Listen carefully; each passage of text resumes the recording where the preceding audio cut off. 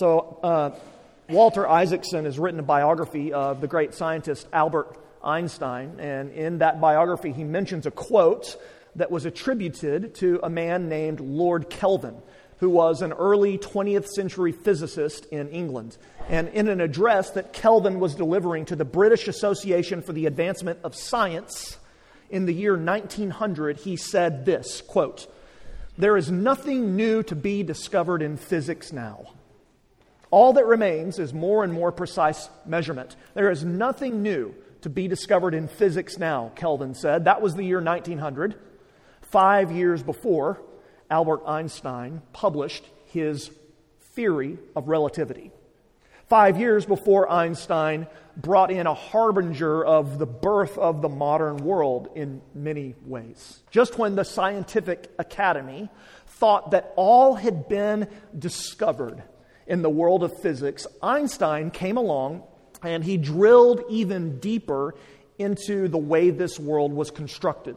And he ushered in a new revolution in thinking about the world. So here's my question for you at the outset this morning. Are you a Kelvin or are you an Einstein? Now, I don't mean intellectually, because none of us probably are. Well, some of you might be. I know I'm not. And I don't mean scientifically. I want you to think about this analogously this morning with me. Often in our spiritual lives, often in our lives following Jesus, we come to a point, if we're honest, where we really don't think there's that much left to experience or discover. We believe and understand the message of the gospel. We've got it figured out. We get it. And now it's time to move on to different topics. That is the way of Kelvin. There's nothing new left to discover. The way of Einstein, on the other hand, is to understand that there is always more beauty and glory to uncover in the message of the gospel of Jesus Christ. You know, the gospel is like a cavern with countless rooms. And just when you think you've explored it all, a whole new cavern is opened up for you. There's always more left to discover. That's the richness of this message that we call the gospel, the good news. So my question is, do you believe that this morning? No matter where you are in your own spiritual journey, what you most need today and always is to understand how high and wide and broad and deep is the love of Jesus Christ for you.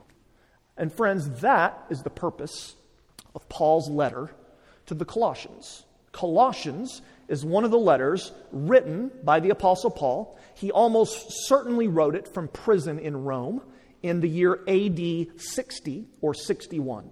And he sent the letter along with another New Testament letter, the letter of Philemon, to the church in Colossae through Onesimus. That's the man that delivered the letter. Colossae was a town in Asia Minor, which is present-day Turkey. It was a medium-sized town that existed in the Lycus River Valley, along with two other fairly significant cities, Laodicea and Hierapolis. And Paul had not planted the church in Colossae. The church in Colossae was planted by Epaphras, this man that we read about in our text this morning, verses 7 and 8. Epaphras had labored to plant the church there, and then he had delivered a report to the Apostle Paul and to Timothy about how things were faring. And Paul, although he has never met most of these Christians in Colossae, has apostolic authority over them, and so he sends them this letter. And the letter is intended to be for the Colossians a form of encouragement and also a method of instruction for them. So Paul wrote the letter to encourage these Christians and to address, as he always does in his letters, particular spiritual and theological issues that the church there was facing. All of the letters of the New Testament are contextual. They all come with a particular context, with particular issues that particular people in a particular time were facing, and Colossians is no different. In particular, the Colossians were dealing with a certain form of teaching that was the spiritual equivalent of what Lord Kelvin said in that speech in the year 1900. We've discovered all we need to know about Jesus. It's time to move on to, quote, deeper things. Some of the Christians there had begun to believe that there are secret pieces of knowledge that really are what you need to get to spiritual maturity and spiritual development. All you have to do is find out the gnosis, which is the Greek word for knowledge. And so this ancient teaching is called Gnosticism, based on that word gnosis. Gnosticism is a very, very old heresy that actually still continues today, that basically says, if you can get this key piece of knowledge, this key spiritual insight, that is the golden ticket to spiritual maturity, to really getting what it's like. You've got Jesus, but now you need something different. So Paul writes the letter to counter that false teaching. And what he says again and again in the letter to the Colossians is that Jesus Christ, in the fullness and riches of the gospel, is sufficient. Jesus Christ is supreme. That's why I'm subtitling this series, The Supremacy of Jesus. So Colossians was written, and Colossians will be used here among us by the Holy Spirit to help us remember, to help us believe that all we need, really, all you need is to be connected by faith to Jesus Christ.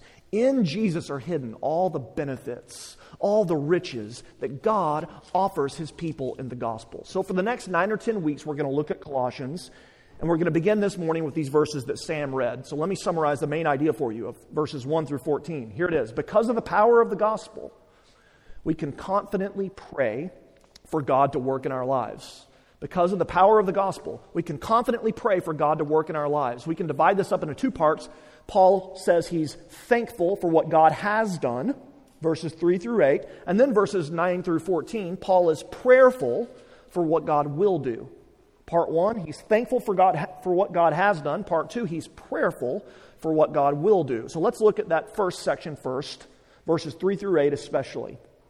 Paul's thankful for what God has done. Now, he begins his letter in verses 1 and 2 as he almost always begins his letters, and as most ancient letters started. They started by the author telling the readers who he is. Verse 1, Paul, an apostle of Christ Jesus by the will of God. And then he addresses the recipients, to the saints and faithful brothers and sisters in Christ at Colossae. Grace to you and peace from God our Father. And then we find in verses 3 through 14 an extended prayer of thanksgiving. This mirrors what we see in other letters like Ephesians and Philippians. And as I said, you can divide this prayer into 2 parts. Verses 3 through 8 is Paul telling the Colossians that he's thankful for what God has done. And verses 9 through 14 is really his actual prayer. He's telling the Colossians what his prayer for them has been. So look with me in verse 3. Paul says, we always thank God, the Father of our Lord Jesus Christ, when we pray for you. And then he tells them that he's thankful because he's heard about God's work among them through his visit with Epaphras, their former pastor, the man who had planted the church there. And really there are 2 things that Paul says he is thankful for. First, look with me in verse 4 and 5. He says he's thankful that he's heard about their faith and love and hope. Faith, hope, love. That's a familiar triad in the Bible. If you're familiar with the New Testament, you might know that appears elsewhere. It's often read in wedding ceremonies. It shows up in 1 Corinthians chapter 13, most famously. And it tells us that the way the Scripture views spiritual progress is usually in terms of these 3 major categories: a growing and abiding faith in Christ, a love for one another, and a certain hope for the renewal of all things when Jesus Christ returns. So here, right at the outset, we see a sure sign of grace at work in a people. A sure sign of grace at work was the fact of a loving community created out of nothing. A sure sign of grace at work was the fact of a love not restricted to those with whom one has natural affinities, but which extends, as Paul says, to all the saints, to all Christians. So think about that, friends. Is that true in your life today? Is the gospel at work in your life so that you can say of yourself, some of the people I have relationships with, some of the budding and thriving friendships I have, I would never be friends with these people if we weren't both followers of Jesus Christ. I, in fact, have very little in common with these people at all. When we look around and see the relationships that the Holy Spirit is knitting among us, can we think, what are all these people doing in the same room? You know, that's what a church should be like, in a sense. You should look around and think, this is a diverse group of people. I see myself fitting in here, but these people in some ways aren't like me at all. That's how the Holy Spirit moves. That's a sign of grace at work. There's love. Love for one another, not based on common interests or natural affinity, but based on unity in Christ through the Holy Spirit. Paul had seen that or heard about that with the Colossians. And so he says he's thankful.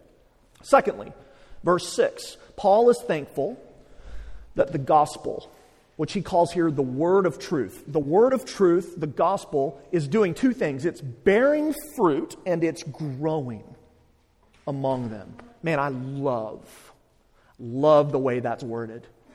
That's been rolling around in my head all week. Think about that. Paul is rejoicing, really, in the ordinary ministry of the church among the Colossians. Epaphras, he had come to town, and he had begun proclaiming the good news of the gospel. We read about it there in verse 7. And people had heard this message of the life and death and burial and resurrection of Jesus of Nazareth. And they had believed it. They had believed it to be true. And guess what? Their lives were transformed. Their sins were forgiven. Their identities were changed. Their allegiances were altered. And they came together as fellow servants and worshipers of God. And Paul says the gospel is continuing to work among them. I love this about the letters of the New Testament. You know, these letters represent for us what was obviously an extraordinary time of the Spirit of God awakening hearts. But at the same time, it was absolutely ordinary. You know, the ministries of Paul and Timothy and Epaphras set a template for us now of how God still moves through the planting of new churches where the gospel is proclaimed. You know, it's amazing about our faith. If you're a follower of Jesus, that 2,000 years after this was written and 6,000 or so miles away, we are a part of the exact same work. And we experience the exact same power of the Spirit through the exact same message of the gospel. What I love about this is that Paul says here that the gospel is something that grows. It's something that grows. The gospel is a living thing. Paul personifies it here. It's almost reminding us of Jesus' parable of the sower, where he says, the good seed falls on the soil and it bears fruit. That's exactly how Paul's explaining the gospel here. He says elsewhere in Romans 1 that the gospel is a power. It's the power of God for salvation, for anyone and everyone who believes it. He says here that the gospel is like a seed, or it's like a tree that brings more and more new life. It bears fruit. It expands. It grows.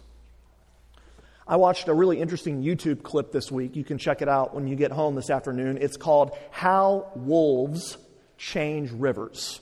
How Wolves Change Rivers. It's about 4.5 minutes long, and it's about wolves coming back to Yellowstone National Park. Now, I didn't know this. Some of you might know this. Wolves were gone from the park for some 70-odd years in the 20th century. And that means that the elk and the deer became overpopulated. All you hunters are like, that's right, they did, right? And they needed to be killed, right? And because the deer and elk were overpopulated, they overgrazed, which means the rest of the ecosystem in Yellowstone suffered in various ways. And so some ecologists in the mid-90s, in 1995, reintroduced 14 wolves into Yellowstone National Park. And this began what is called a trophic cascade. A trophic cascade. I like that phrase too. You can use it at dinner tonight if you want. It's impressive. A trophic cascade is when a top predator is reintroduced and it restores balance and flourishing to an entire ecosystem. And so the wolves came back. And immediately they killed some deer and some elk, right? But another thing that happened is that the deer began to avoid certain areas of Yellowstone where it would be easy for them to be trapped, like gorges and valleys. And as a result, the grass and the wildlife in the gorges and valleys began to regenerate almost immediately. The size of trees in Yellowstone quintupled in 6 years.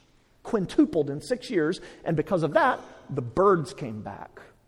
And then the beavers came back, and the beavers built dams. So otters and ducks and fish had new habitats. And the wolves also killed coyotes, which means that rabbits and mice grew, which meant that more hawks came and more weasels came. And then the bear population began to expand because there were berries on the new shrubs. And then the bears reinforced the impact of the wolves. And amazingly, the wolves even changed the behavior of the rivers. The rivers eroded less. They formed more pools. They meandered less. And the reason was that the regenerating forest stabilized the banks so that the rivers became more and more fixed in their courses. So 15 wolves in the span of 20 years transformed the ecosystem and the actual physical geography of Yellowstone National Park. Now, at the risk of comparing Jesus to a wolf, I love that illustration. I'm going to do it anyway. That's what Jesus does. That's what the gospel does. The gospel is intended, listen, the gospel is intended to transform your entire spiritual ecosystem.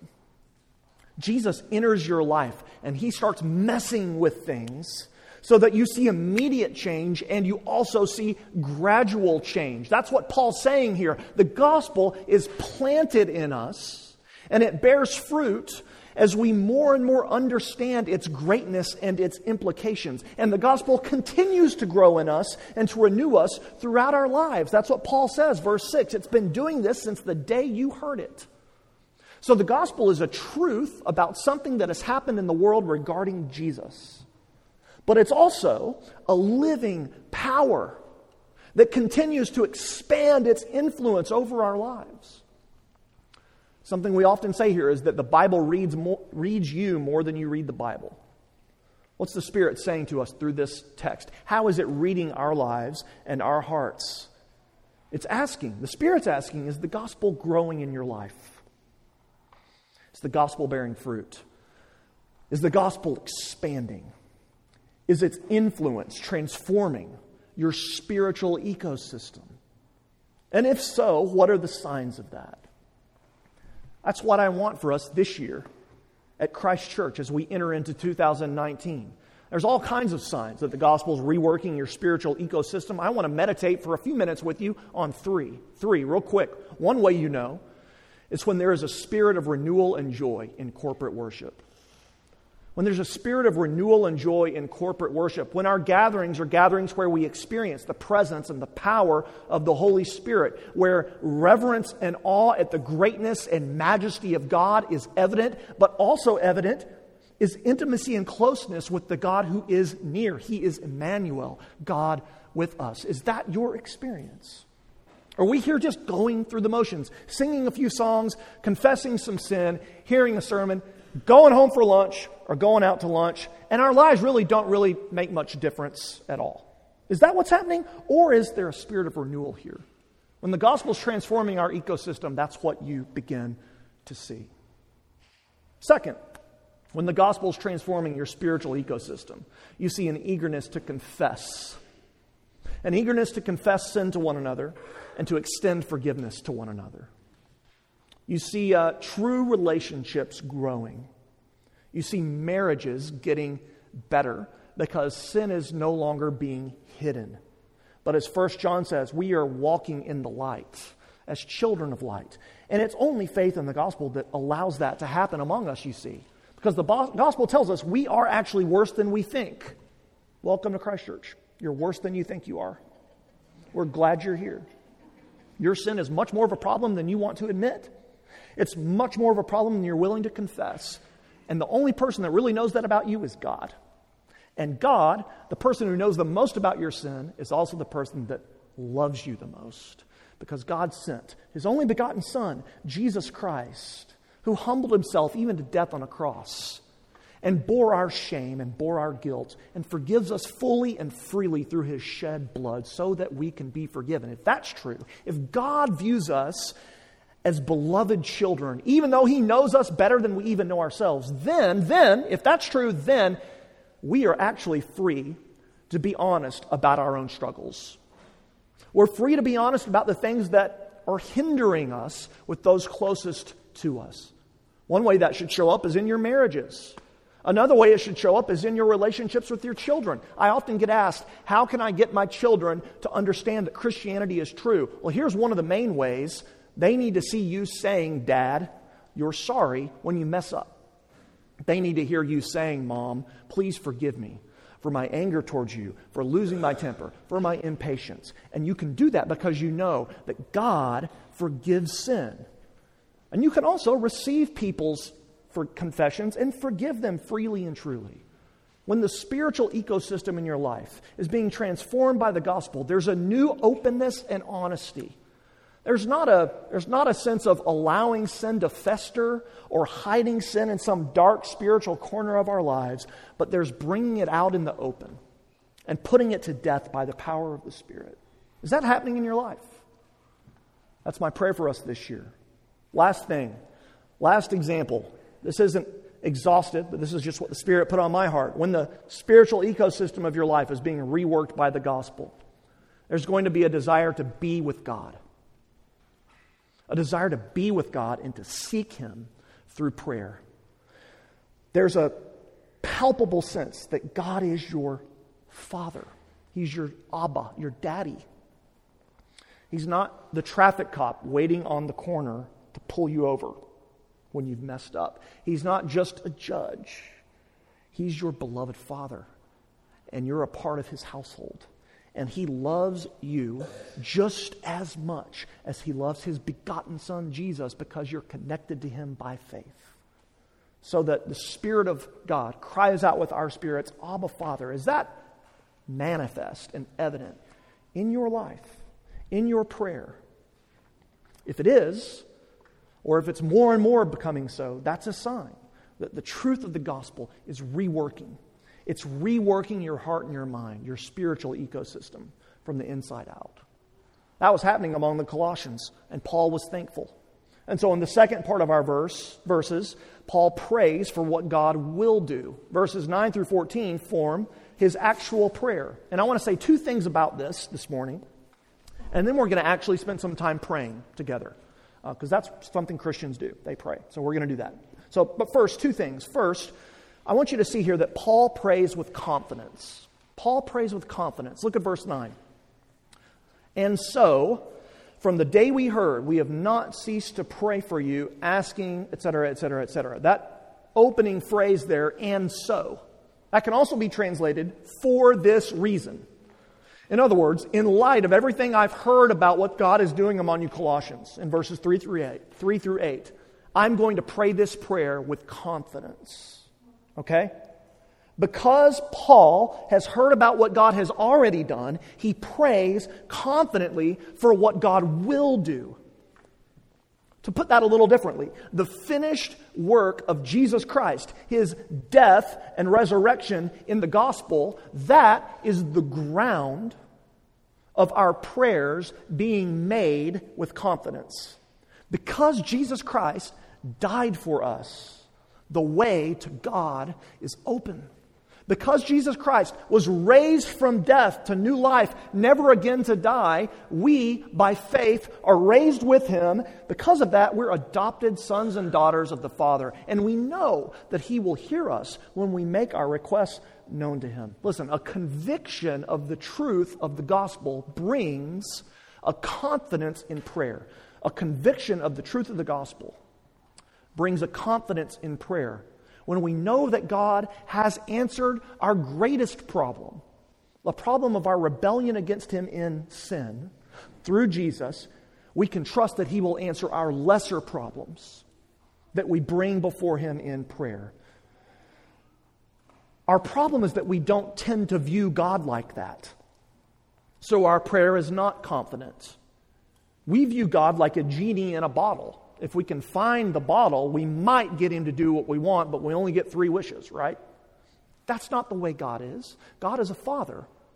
And Jesus tells us, if you who are evil know how to give good gifts to your children, how much more so will God, who is perfect and loving, be able to give good gifts to those who make their requests known to him? Paul prays this prayer with confidence. Secondly, wrapping it up, Paul prays with helplessness. Paul prays with helplessness. Have you ever thought about this? The strongest followers of Jesus are the ones who know that they are the weakest followers of Jesus. That's the paradox of the Christian life. It's also the paradox of prayer.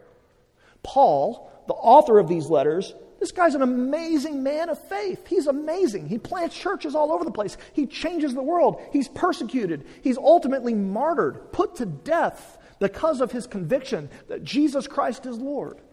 And yet, this same guy, Paul, can say at the end of his life, 1 Timothy 1, I am the chief sinner. That's me. Paul's greatness lies exactly in the fact that he knows how weak he really is. What does that mean for you? What does that mean for me? It means that the great prerequisite for your prayer life to grow is the exact same prerequisite for you to know the gospel, and that is acknowledging your own helplessness. Why do you think Jesus repeatedly tells his disciples, again and again in the Gospels, be like little children? Be like little children. Jesus does not mean he does not mean be innocent. Can I get an amen to young parents? Little children ain't innocent. They're not. He means be helpless. Ask your Father for what you need. Rest in glory in your own helplessness, in your own weakness. Listen, the gospel, God's free gift of grace in Jesus, only works. It only works when we realize not just that we don't have it all together, but listen, we don't have jack squat together. We're not even close. We're not 50% of the way there. We don't have anything together. We're completely helpless and utterly vulnerable. And the same thing is true for prayer. Paul Miller, in his, I think, the best book I've ever read on prayer, called A Praying Life, writes this: prayer is a moment of incarnation. Prayer is a moment of incarnation, God with us. And then he tells a story, Paul Miller, about a book that he had recently read on prayer in preparing to write his own book on prayer. And in the book, the author said that you should not pray for trivial things like finding a parking spot when you pray. And it's almost as if the author was saying, you should only worry about major things going on in your life. And Paul Miller sort of laughed at that. And he took that part of the book to his mother, Rose Marie Miller, who's one of my spiritual heroes, along with her husband, Jack. And he said, Mom, do you think that's true? That you should not worry about asking God where to find a parking spot? And Rose Marie looked at him with this quizzical look on her face and said, well, how else would you find parking? How else would you find parking? She just assumed. She just assumed that, of course, you take those things to God. That's the only way you're going to get a spot. I wonder if you view your life that way. The only way you're going to survive today, the only way you're going to draw in breath in the next 15 seconds is because God is sustaining you. The only way you're going to experience growth and joy and hope and peace is because God in Jesus has granted you, through His sovereign power and mercy, just those things. Paul Miller says, the very thing we are allergic to, our helplessness, is what makes prayer work. It works because we are helpless. We can't do life on our own. And in this way, prayer mirrors the gospel. Can you acknowledge this morning, can you acknowledge at the outset of this year your own helplessness? Because that actually is the only way to get to a confident place of prayer. The best way to know if you're really helpless, if you really know that you're helpless, is to gauge your prayer life. Do you pray without ceasing, making your requests known to God, Philippians 4:7, If you do, or if that's something that's growing in your life, then you get that you are helpless. Do you hardly pray at all, or only when some major catastrophe has struck? Then you don't really think you need God. You'd rather go it alone. Someone who wants to go deeper in the gospel is someone who's more and more going to see their own desperate need for Jesus. So as we wrap up, remember Calvin and Einstein. Don't be like Lord Kelvin. Don't be a Kelvin spiritually who thought that there was no more left to discover. Pursue the path of Einstein. Let's commit this year to being a people who want to go deeper in the gospel, knowing more of our need, and therefore knowing more of God's love. Prayer, friends, is what will get us there. By God's grace and by the work of the risen Jesus Christ's Spirit among us. And so here's what we're going to do. I'm trying to cut this a little short. You might think, that wasn't short, Luke. We're going anyway. We're going to take a few minutes and we're going to gather as a congregation and we're going to pray. This is the first Sunday of the new year. It's a great time for us to do this, to recommit our lives to prayer and to dependence upon God. And typically in our prayers of the people, one of our elders will pray. But this morning I've asked 3 of our people to come up and lead us through Paul's prayer here in Colossians chapter 1, verses 9 through 14. So you folks come on up. And what I would like for you guys to do is we're going to take 5 or 10 minutes here. And we're going to go before the Father as a family of faith. And feel free to, if you want to, express physically your dependence upon God. You can get down on your knees. We don't have kneelers. And your knees will probably hurt down there for a while, but you're welcome to do that if you want to do that. You're welcome to bow your head and close your eyes. And let's seek God together. Ann is going to pray, and then Ben, and then Christy, and then I'll close us. And we're just going to go right through Colossians 1, 9 through 14. And these 3 are going to lead us with what the Spirit has put upon their hearts as they pray. And we're all going to spend some time and engage the heart of God and seek God's face together as a church family this morning. So let's do it, okay? Let's go to prayer. Ann?